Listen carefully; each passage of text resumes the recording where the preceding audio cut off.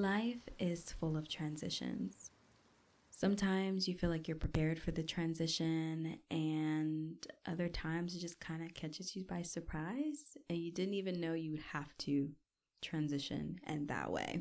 For myself lately, it's been realizing that, I'm entering into, a season where I'm going to be alone. Not alone, like depressed alone, but I'm used to having people around me. And by people, I mean friends. From the time I was young up until now, I'm that type of person that will have multiple best friends. One is not good enough for me.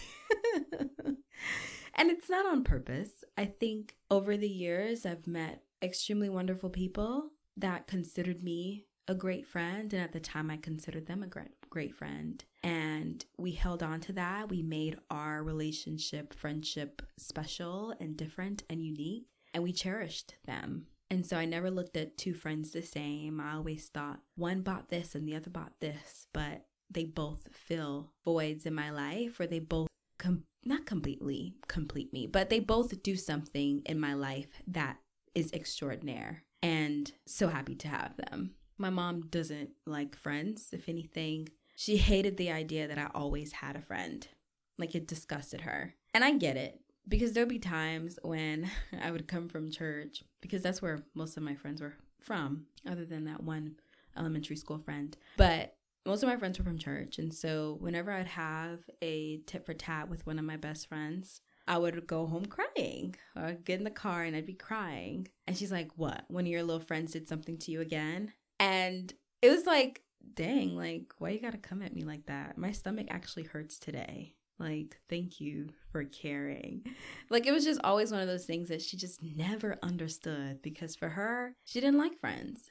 This past summer, 2020, I got to spend a lot of time, of course, at home, quarantining. And so I got to get to know a little bit more about my mom and her story and why she even thinks how she thinks and says what she says. I feel like that's really important. I feel like more people should take the time to talk to their parents and kind of get an understanding of where they come from and why they say what they say. But during that time, I basically found out why my mom doesn't like friends. And it has to do with my great-grandmother.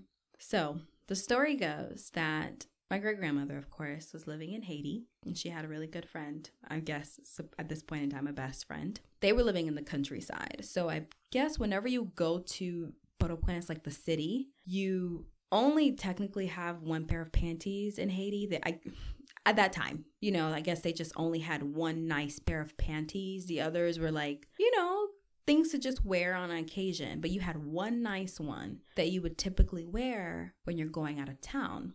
And so this friend asks my great-grandmother for her nice pair of panties because she was going to the city. My great-grandmother gave her the pair of panties, and so she went on her way. She comes back, gives the panties back, and according to my mom, from that point on, my great-grandmother became sick and ended up dying. My mother's thought process, I don't know if she's been told this or it's just, the knowing, was that the best friend had done voodoo on my great-grandmother, basically with the panties. When she gave her back, she became sick. So I just distinctively remember my mom telling me, I'm going to say it in Creole and then I'll repeat it in English, but she basically said, "Ses amis qui point grand-maman." And what that meant was, it's friends that took my grandmother. And I mean, it's crazy because I can see the hurt that was said when she said that. And it gave me a, aha, oh, that's why you're the way you are. But I never had that experience. So I thought to myself that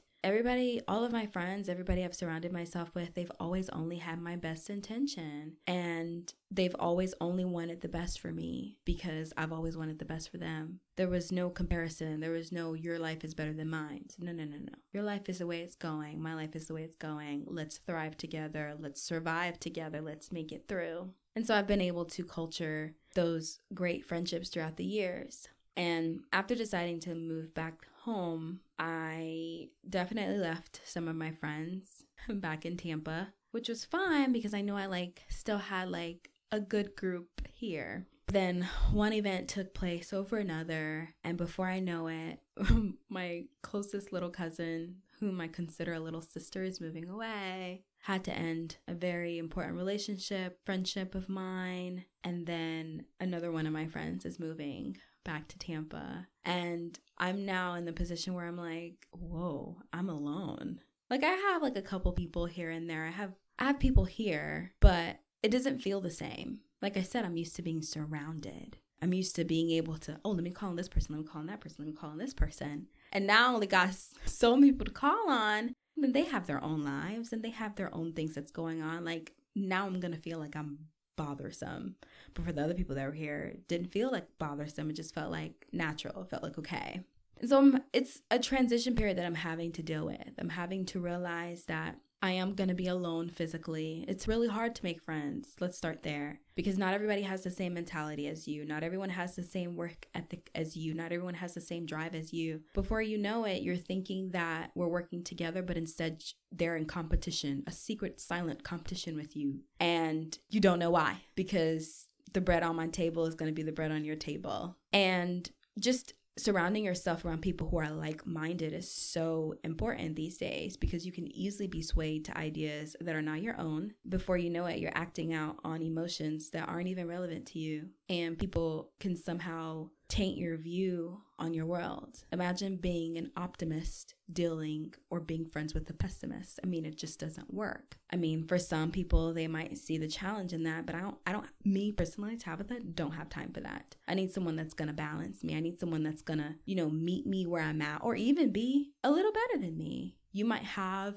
a craft for something that I don't have, and I'm going to have a craft for something that you don't have, and we can meet halfway and we can make it work. And also, just meeting new people is just exhausting, because then you have to keep up with those friendships, and that's hard. And then you have those people, guys, I'm a horrible texter. I am, that goes without saying. If you know me already, like, if you want to reach me, you have to call me, because I don't text. It's just not something I do. And you have some people that don't like the idea of you not texting them back right away, as if they pay for your phone bill. I mean, that's neither here nor there, but it's just like different personalities I now got to deal with, I got to put up with. And yes, I'm going to still be able to contact my friends that live farther away and schedule trips whenever we can. But it's nothing like having a group of people that you can physically, tangibly touch and say, let's hang out. And so my rainy days that are either coming up, or I feel like it's kind of like I'm starting to sprinkle,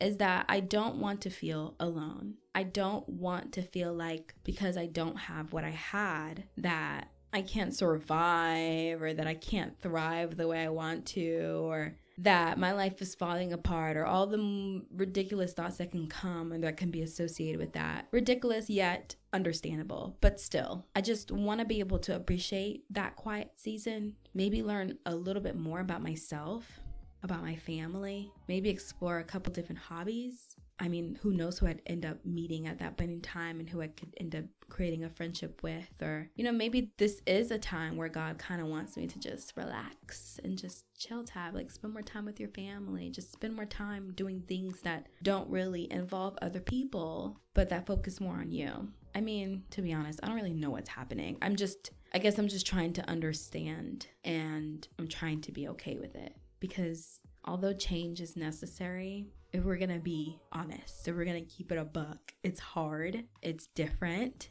and it's uncomfortable. And it takes some readjusting and just trying to figure out, how you fit best. But I think that's okay. I think it's okay to have moments like that, because everything can't stay the same. And I'm learning to appreciate the moments I have now with the people I have now that have not left me yet, and just savor those moments. And if there are other individuals, other women that God will be bringing into my life for me to curate relationships with, friendships with, that will be reliable, that will be transparent, that will be open, that won't have an idea of competition, but instead to uplift each other, I'm open for that. And if that's not what's gonna happen, I mean, what else can I do? I'm gonna do my part, but I'm just gonna chill it. I'm just gonna relax. I said relaxed. I'm just gonna relax and see how things unfold. I don't have a verse for today, but just more so for prayer. God, I just want to tell you thank you for the transitions that life provides. Sometimes it doesn't make sense, but in most times we see why it happened. I'm just asking you to help me to understand my transitions and where you're taking me. and help me to keep the relationships that are important and to let go of the other ones that are not.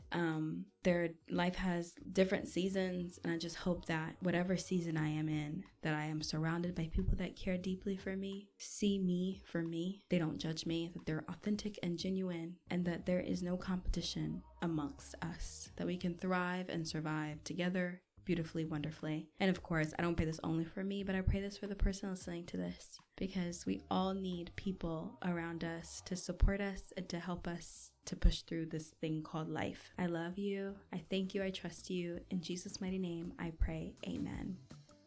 And it doesn't rain always, but it's raining today. Go stand in the rain.